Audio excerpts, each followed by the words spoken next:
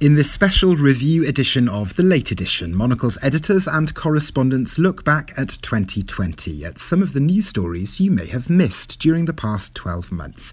We'll delve into the political friendship between outgoing US President Donald Trump and his Brazilian counterpart, Jair Bolsonaro. Taiwan's soft power blossomed in 2020. We'll assess why, and we'll review some of the brighter news stories from the worlds of books and magazines, all ahead here on this special edition of The Late Edition here on Monocle 24.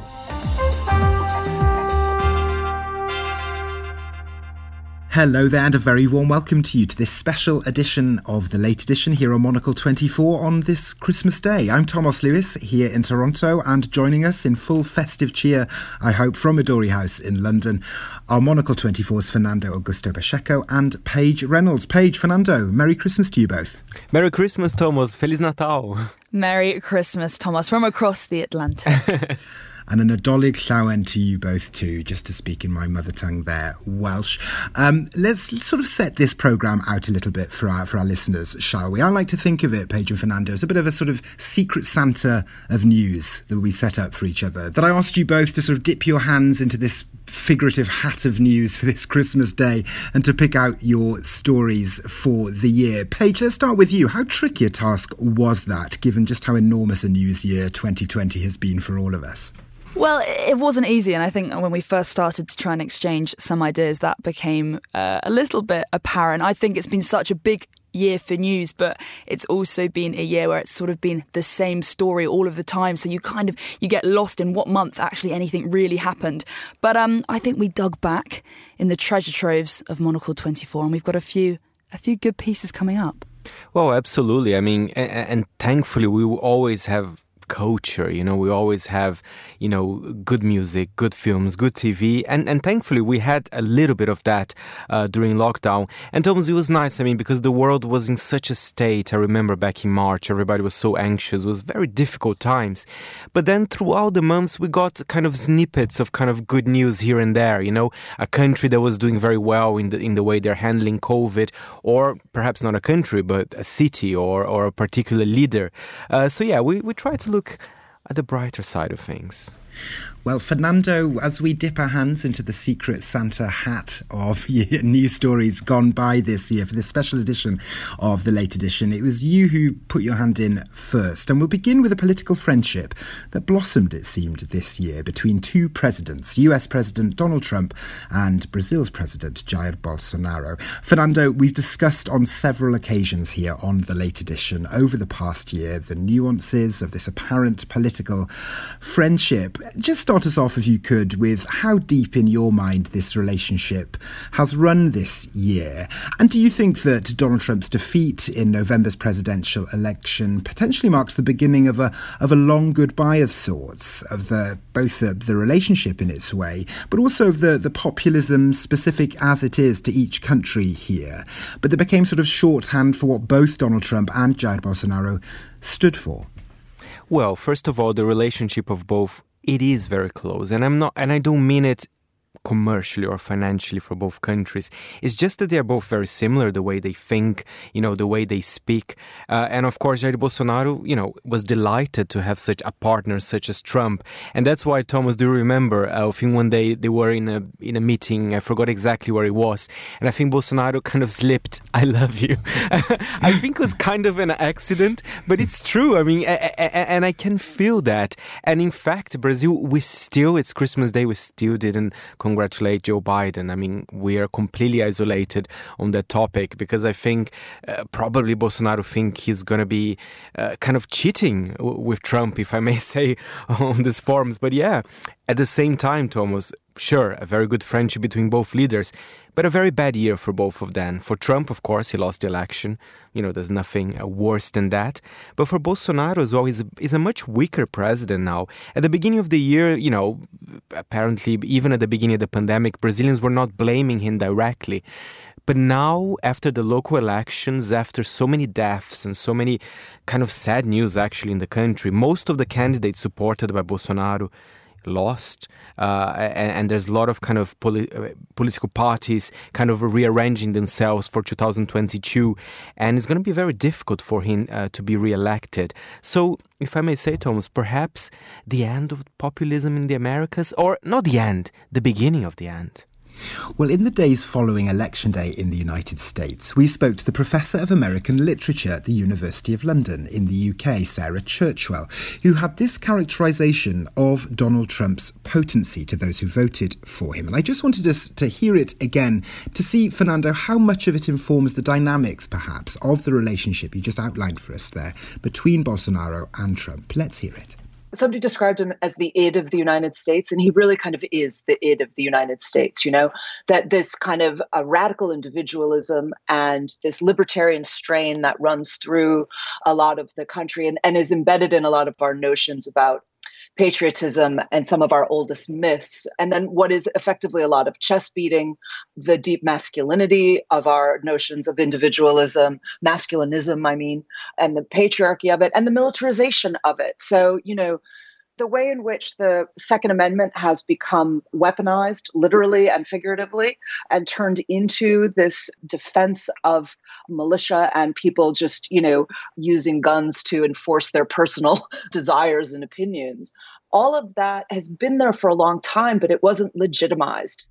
Sarah Churchwell there, speaking to us here on Monocle 24 shortly after Election Day in the United States. Fernando, listening to Sarah's characterisation of what Donald Trump churned up among those people who voted for him in the United States, do you think that's a set of characteristics that can be applied to Jair Bolsonaro in Brazil too? Yes, if Sarah was talking about Bolsonaro, it's identical. Individualism, patriotism, militarism, guns, they're very similar. It's so interesting. I always say the only difference between them is that in the US, Trump, he belongs to the Republican Party, which is, a huge party. And Bolsonaro at the moment doesn't have a political party because Brazil, we have actually more than 30 political parties. Our political system is completely different. But in terms of character, oh my God, extremely similar. And Paige, just to bring you in here for a final thought on this, Fernando a little earlier characterised the end of this year as almost the beginning of the end, a long goodbye of sorts, the kind of populism that Donald Trump and Jair Bolsonaro represent for so many people in their respective corners of the world. What struck me about this year is that there's been plenty of bad news justifiably reported in many corners of the world throughout this year. But there have also been some really bright and heartening stories of how people's altruism has really shone through in many occasions through a challenging time.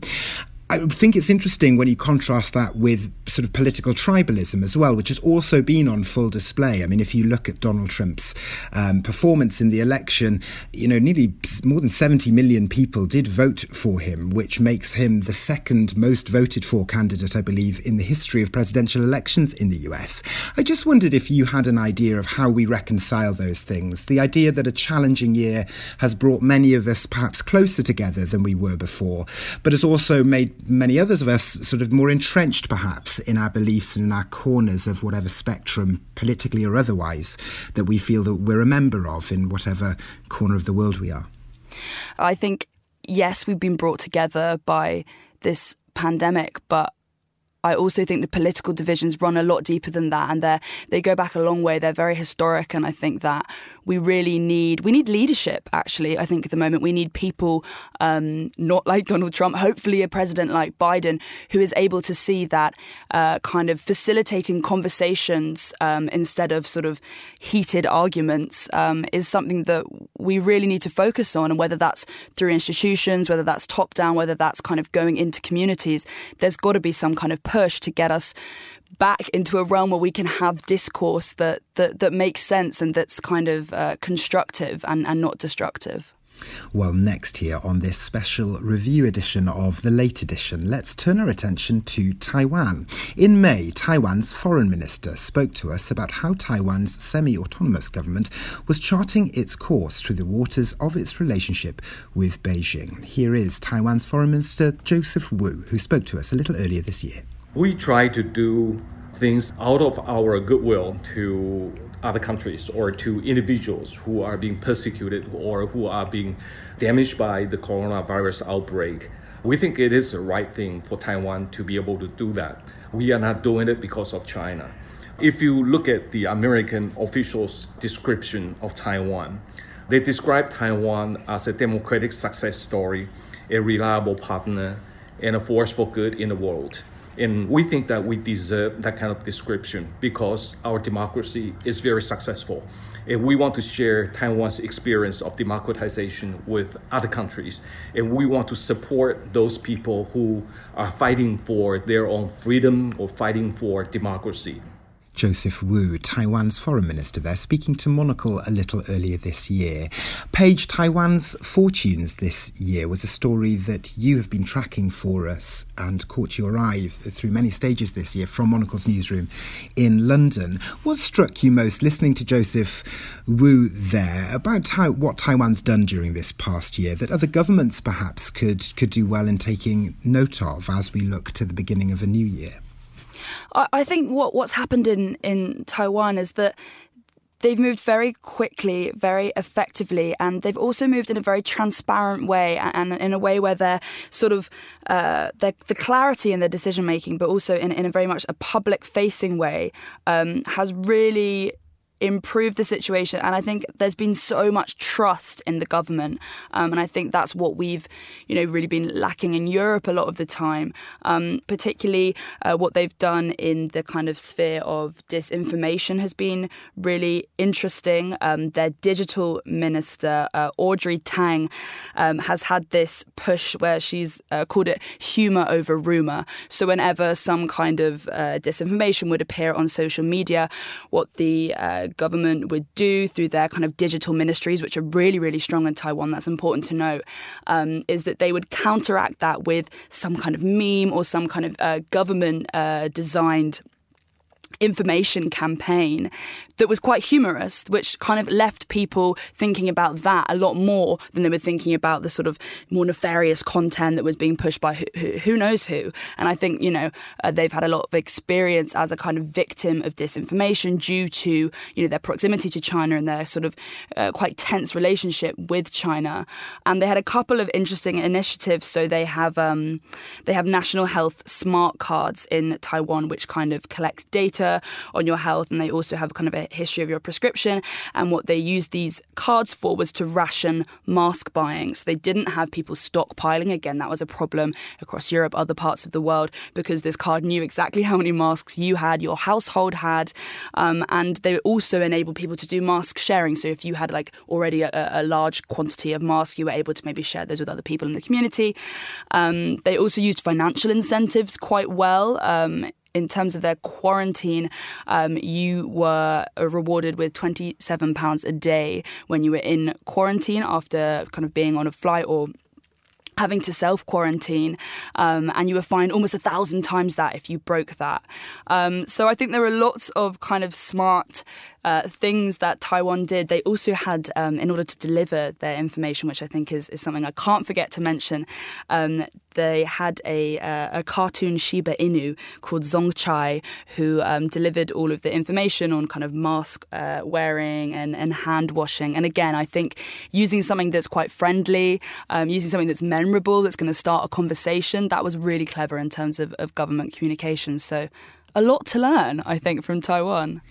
And Fernando, I think that character that Paige closed on there also caught your eye among perhaps Taiwan's maybe softer exports this year. It's been quite a rich year for its cultural treats. Among them are this track we're going to hear a little bit of now, I believe. Let's hear it.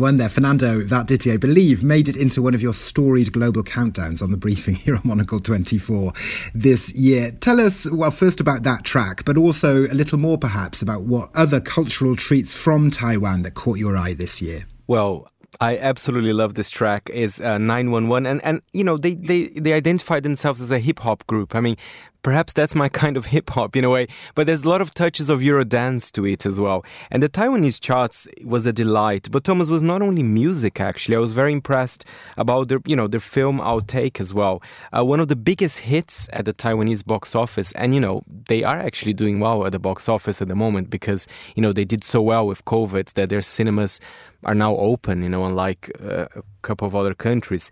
There's a film in particular that broke records at the box office, and it was the first kind of LGBT blockbuster as well. The film is called Your Name Engraved Herein. And it's interesting that, again, Taiwan is one of the few countries in the region that has approved gay marriage. And people are going to the cinemas to watch kind of, this big blockbuster set in the 80s. I haven't actually seen the film, wasn't released here in the UK, but apparently it's quite a sad story as well, telling how was your life if you were gay in Taiwan back in the 80s as well. So quite interesting. Good hip-hop, good blockbusters, and a Shiba Inu in their COVID-19 campaign. I mean, perfect year for them. What's not to love? Well, finally here on this Christmas Day edition of The Late Edition, I'm sure many of us had some goodies in print in our Christmas stockings this year. Page, like many other sectors, it's been a story of mixed fortunes for print sectors, be it books or magazines this year. The reports that sales in bookshops during the first lockdown in the UK, for example, rose in many cases. I know that was a similar story, anecdotally speaking, here in Canada as well. And in the UK, a book-selling platform, bookshop.org, was launched a little earlier than scheduled, both to cater to some of that demand, but also to allow independent bookshops to counter the likes of Amazon. To start with you here, we're about to hear a clip from the author of one of your favourite novels that you read this year, so you told us before we came to air. Perhaps you could start by giving us a broad sketch of the book publishing sector this past year. What are the stories that have caught your eye? Yeah, I think, a lot of bookshops, they showed such agility through this time. In the midst of the crisis and around April, we spoke with Sarah McNally of McNally Jackson, the independent bookstores in New York. And look, the prognosis wasn't great. She was based in New York. They were facing a lot of restrictions or a real serious case, I suppose, of coronavirus. But she was really bullish about getting through it. She was really committed to getting books to people who needed them. She's saying how she was basically spending her whole day in the car back and forth from the post office, making sure orders were getting sent out. A lot of the booksellers were doing book recommendations over the phone. And she was saying that the response from her customers was so amazing, from people that had been going to the bookshops over the year. They were really willing to help out, and they really wanted to support their local bookshops. And I think, we've had a similar conversation on the Late Edition before about, this year, how people are feeling a lot more connected with their communities and feeling like kind of giving back, or that they've had a relationship with a local shop owner. I mean, I live in Peckham in South London. I've had a relationship with the people that run Rye Books, an independent bookshop there, and kind of started up a real relationship that I hope kind of outlasts the pandemic, of book recommendations and for the whole house that I live with, which has been really nice. Well, let's hear a part of the conversation that Britt Bennett had on Monocle on Culture earlier this year. She's the author of The Vanishing Half. Here she is. I thought originally it was just going to be a story of these two sisters. I thought it would be like one half of the book would be one sister, the other half would be the other sister, and that would kind of be that. And then, of course, I think as, you're writing a novel, you become interested in, at least for me, I become interested in so many of the other characters that populate the world. Twins hold such a special place in a lot of belief systems. Whether some cultures, twins are considered lucky. Some cultures, they're considered very unlucky. And that was something that became interesting to me as I was kind of writing towards myth, and I think a few different ways in this book. So that was something that I thought about. I think as far as how the twins turned out, I just didn't want them to feel, too polar opposite, where it felt a little cute, where, one is this way and one is the complete opposite way of that. I wanted them to feel like these two girls who grow up together, who are so inseparably close, but then eventually make these choices that lead them onto their various paths in life. I was interested, I think, in that time period because it was a moment of change in a lot of different ways. Race, gender, sexuality, all of these sort of scripts and expectations were being challenged in ways that are continuing to be felt now. Britt Bennett there, the author of The Vanishing Half, speaking to Robert Bound for Monocle 24 a little earlier this year. Fernando, to bring you in here and to twist the angle of the print spotlight just a fraction, to look at magazine publishing this year. You host The Stack here on Monocle 24. What's the year, broadly speaking, been like for magazine makers around the world from your vantage point? Well, Thomas, it's undeniable that it's been hard, for many publishers and editors. Every single interview, we kind of had to mention COVID and how they've reacted to it. But one interesting thing is, first of all, people were still looking for print. And as Paige was saying, sure, a lot of shops, there was a lot of problems, with many shops. But I think the book industry in particular did actually well overall, even independent bookstores, they've changed their format, even if they didn't sell online before, now they do. So there's been a few changes. And talking about creativity, I love, for example, Empire magazine. It's a magazine I buy since I'm a kid, and it's a film magazine. And usually they have an exclusive interview with the latest Hollywood star and the latest production. But of course, for a few months there was no productions being filmed, so they had to be creative. So one issue, there was a massive profile, kind of an in-depth look at Gremlins 2: The New Batch, which a film, which I used to love as a kid. And I loved that. And I wonder if they would have that article on normal times where probably there wouldn't be space for it. So it was nice to see this kind of creativity happening. I mean, even here at Monocle 24, as you say, sometimes we had to find stories outside kind of this COVID bubble. And overall, Thomas, new magazines as well. I thought it would be, I thought we wouldn't see new launches this year. But not only here at Monocle with our own Confact, but, new magazines such as A to Z, Das Deutschland magazine, and many others, I have to say. So, I, again, always trying to look at the positive side of things. I think print, will survive. It's been, so damaging. So many news shops had to close down. But, we're still here. And again, a lot of editors using their creativity. Well, finally, to the two of you, as we draw this Christmas Day edition of the Late Edition to a close, we've spent the past 20 minutes or so looking back over the past year. So to put you both on the spot briefly, is there a story or an event, pandemic permitting, of course, that's offering each a little ray of light as we look ahead to 2021? Fernando, let's start with you. Well, I'm sure you thought I was going to say Eurovision, but besides that, I am missing the Olympics like crazy, Thomas. It was very much missed this summer, and I know it will happen in Tokyo. Very excited about that. It's, one of the few times where I'm actually interested in sport. I miss seeing those beautiful swimmers swimming, disc throwers, even the opening ceremony, actually, It's always a highlight for me when there's an Olympics. And Paige, what about you? Might you say Eurovision, therefore, given that Fernando served as a bit of a curveball there for his highlight of 2021? I am looking forward to Eurovision, and my love for music is definitely something that I'm hoping I can bring to a live venue of sorts next year. I'm really looking forward just to the return of music festivals more generally. I was meant to be at Primavera in Barcelona in May, I think, which was definitely an absolute no-no. And they at the moment, they tentatively do have their June festival up and running, June 2021. So I would love to be back there. I mean, it's such a fantastic festival. It's really just as much about enjoying the city. They've got kind of gigs all over in different venues, as well as being at the sort of festival venue itself. And such an amazing array of artists, loads of really great Spanish artists as well. So I'm really hoping I can make it there, or at least to some form of live music. Well, Paige Reynolds and Fernando Augusto Pacheco, that is all we have time for this special edition of The Late Edition. It's been an absolute treat to spend a little portion of Christmas Day with you both. A very Merry Christmas to the two of you. A big thanks to Sam Impey, who was our studio manager today. The Late Edition returns very soon. But for now, from me, Thomas Lewis, here in Toronto, thank you very much for listening, and a very Merry Christmas to you.